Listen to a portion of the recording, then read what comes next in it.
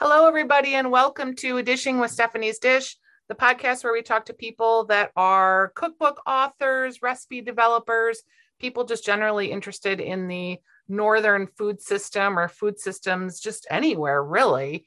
And Trisha Cornell, I'm such a fan of hers. She has a book that I ran across pretty early in my cooking life called Eat More Vegetables in 2012.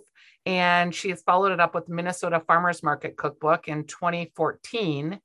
And I have to believe, Trisha, are you working on another cookbook? Somewhere in the back of my head, there's something brewing, but nothing to announce. Life gets busy, doesn't it? As you know. It does get busy. And I don't know. So I think we had you on maybe on Weekly Dish when your first book was published. And I brought that book home, and it has become my Bible up at the cabin because it is sourced seasonally. And that book, and please don't take offense that it sat in the outhouse for a couple of summers and it would provide inspiration. And then we would be like, oh, okay, well, at the farmer's market, we got all this zucchini. So what do you do with zucchini? And we would look it up by ingredient. And you inspired my cookbook in a way that you probably don't even know, because most of my summer cooking was at the cabin and I was using your cookbook, eating more vegetables and cooking more with vegetables. And that just sort of changed my relationship to cooking at the cabin. I started a garden up there. And so you've really inspired my cookbook that's coming out later this fall, the True North Cabin Cookbook, in ways that you have no idea because we've never talked about it and we don't really know each other. So here you are. That is so exciting, and it makes me so happy. First, because it's always nice to find out how your stuff gets used in the real world. But for another reason too, and that is that Eat More Vegetables was inspired by the way my family actually eats. So the story of the cookbook is that we got a CSA the first year my daughter was born, we used probably about half of it. It was a real source of stress in our lives. And then one year, probably 2 or 3 years in, it was kind of make or break. Like, do we just give up on this massive box of vegetables that comes into our house that now has, a baby and a toddler? Or do we get serious about really using it up? And I chose get serious about really using it up. And I sat down and I made a list of all the things that our family eats because of our CSA and when we eat them. So, the first box, we make a lot of, big salads. We make the risotto with those kind of, the hard to eat, hard to cook greens like ramps, and well, not that they're hard to eat, but things have to be cooked, like ramps and nettles and stuff like that. And then we kind of move through the summer, and with this list of things that my family eats because of the CSA. And I was like, it's 75 recipes. As you know, that is 3/4 of the way to a cookbook. Yes. And that is where the cookbook came from. So it makes me so happy that is now the way your family eats too. That is so cool. I think it is because, we started with the farm share, and, I still don't ever want kohlrabi in my life. But that's fair. You had like ideas for this horrible thing that the only way people really eat kohlrabi, as it turns out, is they just eat it like they chop it up and they eat it like with dip. But then like some people roast it and then you turn it into a slaw, and other people make it into a salad. And I still like don't want to eat kohlrabi, and honestly, of all the things I've ever gotten in my farm share, that's probably the only thing that I've eaten it, but it's like, it'll sit in the refrigerator for weeks. And finally, I'll just toss it out. Okay, well, here's the secret about kohlrabi, and I'm sorry, is that it'll keep for months and months and months and months. It can be the last thing you eat out of your CSA, and it'll be just fine. So in conjunction with the books, I've talked to people all over Minnesota. I love to go to like libraries and community centers and do kind of an open, like, ask me anything about vegetables. And there are 2 vegetables that people always ask about. Well, there are 3. One is eggplants. I've got lots of ideas for eggplants. One is kohlrabi, The third is spaghetti squash, and I will skip right to the fact that I think that spaghetti squash is an abomination, and I've just had to tell people that. But with kohlrabi, I've had to say, like, look, stop trying to make it something it isn't. It's a crisp, cool, raw vegetable. Go ahead and eat it, or serve it to your guests. It looks fancy on a party platter, and then you don't have to eat it. You don't. But kohlrabi is what everybody asks about. Yeah. You know what else is interesting about farm shares is, we eat seasonally when we have a farm share, which is part of why I really like it. I get a spring share because those are typically things that people have overwintered, or they've hothoused, or they've got a hoop house. And, it gets me to my own garden season where my spinach starts coming up and my radishes. So I use it to make my fresh eating season longer. And then in the fall, I do the same thing. I come home from my cabin on Labor Day is when we close it up, and I've harvested all my stuff at that point. And then there's still a whole fall season of vegetables and cold vegetables, and then the squashes and things. So I get a farm share for 6 weeks into the fall. It takes me up to about Thanksgiving. I love that. I'm not a gardener, so I rely on it. I am deaf to plants, so I admire people who can make things grow. And so I love that, our farm share, the one we have now, lasts late April through December. So it really gets you through most of the year. But I love that you're using it to fill in those holes and to bridge. It can be a commitment you can use anyway. People get so intimidated by a farm share, and it can be what you want it to be. Do you find that as someone who's written this book and who's done your second book is Minnesota Farmers Market Cookbook. So again, kind of taking the seasonal things from our market. Do you cook the same things like family favorites? Or do you, like, I asked my daughter once, what are the things that I cook that you love the most? And she was like, you never make the same thing twice. I think I am more on your side of things. I love cooking a new thing. And that dinner party rule of, like, you should never make something new for guests. I break that rule every single time. If you're coming to my house, you're having something I have never cooked before, because that's why I invited you to have some fun. So I'm more like you. But there are some family favorites, and they're often, like I said, they're tied to the season. Like, what do we do? I love, we get nettles. I never buy nettles anywhere. We only get them in the CSA. So I make a big batch of nettle risotto. And but that is like once or twice a year when we get the nettles in the CSA, right?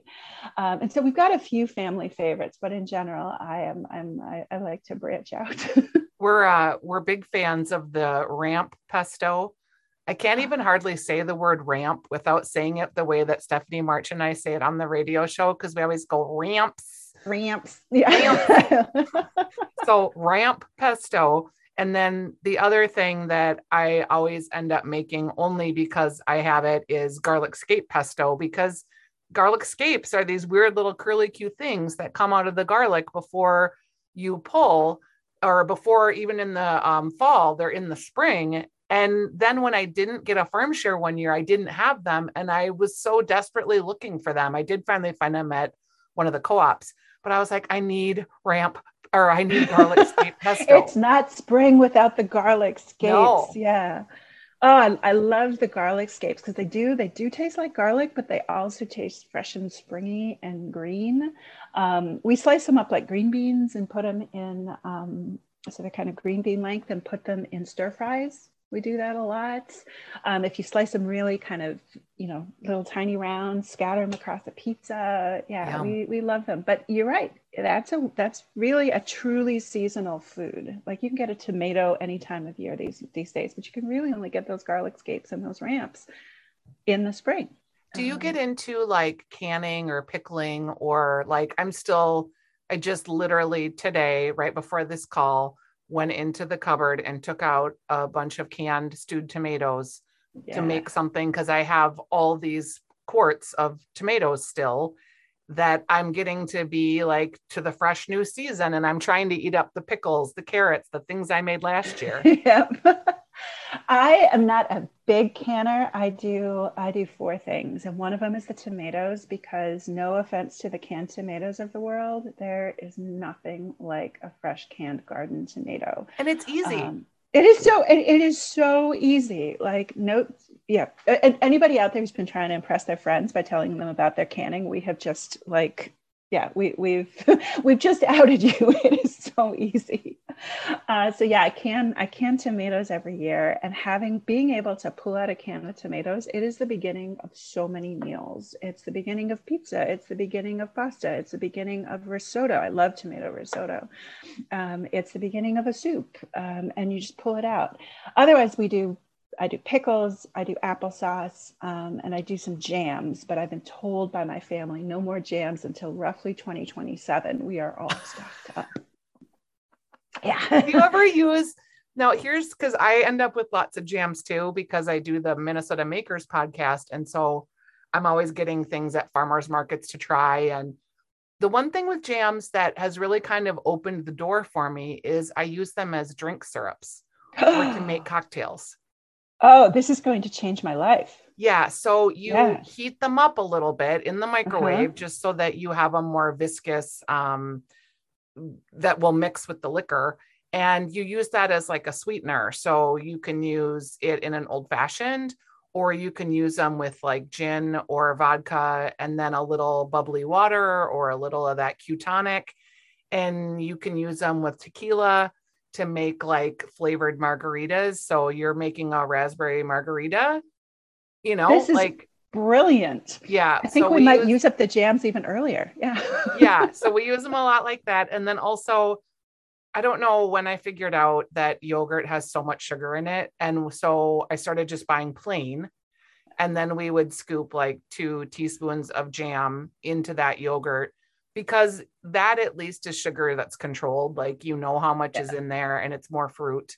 You know, if you're going to eat a Yoplait yogurt, I think it was like 14 teaspoons of sugar or something crazy just in that little container. So I was like, 2 teaspoons of homemade jam is nothing.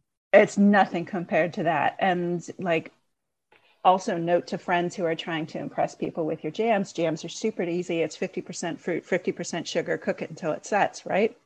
Which is like 220 degrees. Boom, you're done. Yep. You can also, you get so many more flavors. Like you never see current anything in, right. In the stores. Except terrible scones. And they're always terrible. And dry.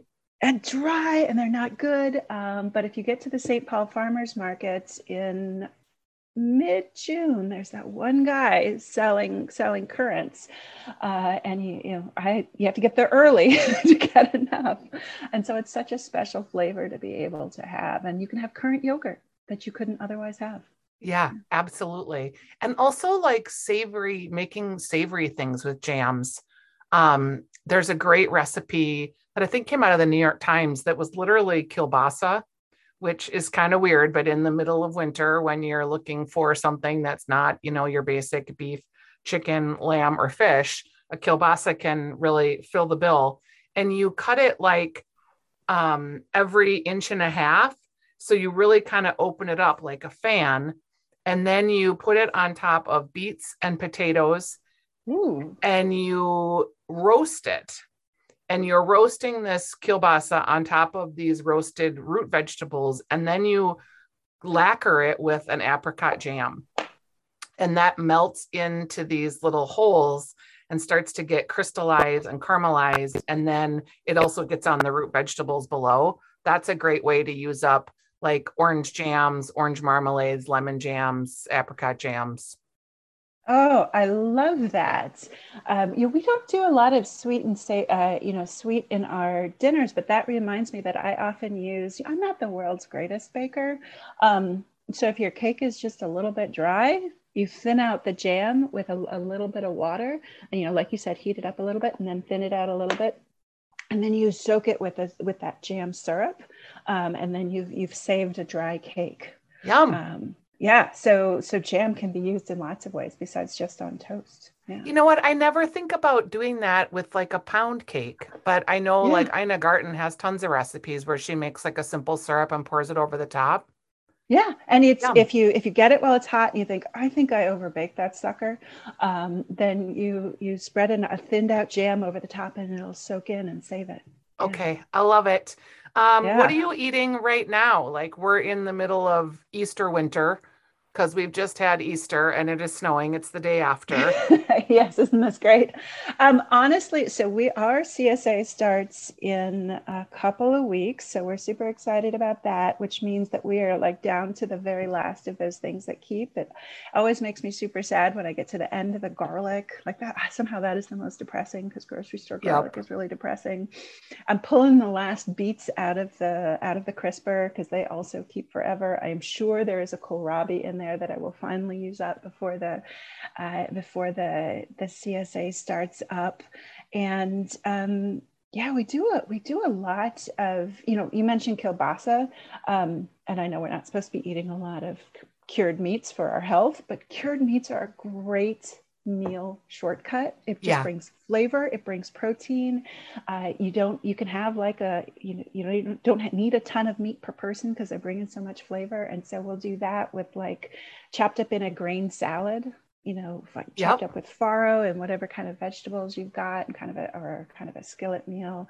We do that. I'll be totally honest, the fridge is full of leftover matzo ball soup and brisket from Passover. So this Yep. week we are eating nothing but leftovers, like literally nothing.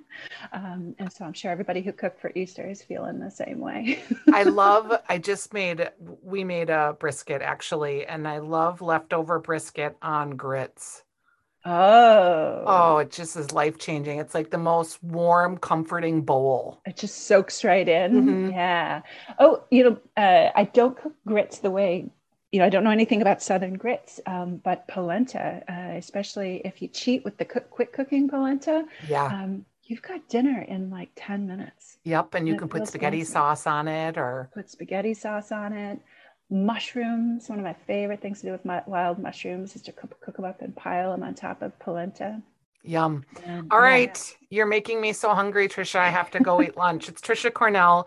Her book is great. If you have a CSA or you're wanting to eat more vegetables and eat more seasonally in Minnesota, it's Eat More Vegetables and the Minnesota Farmers Market Cookbook, published by Minnesota Historical Press. You can find them.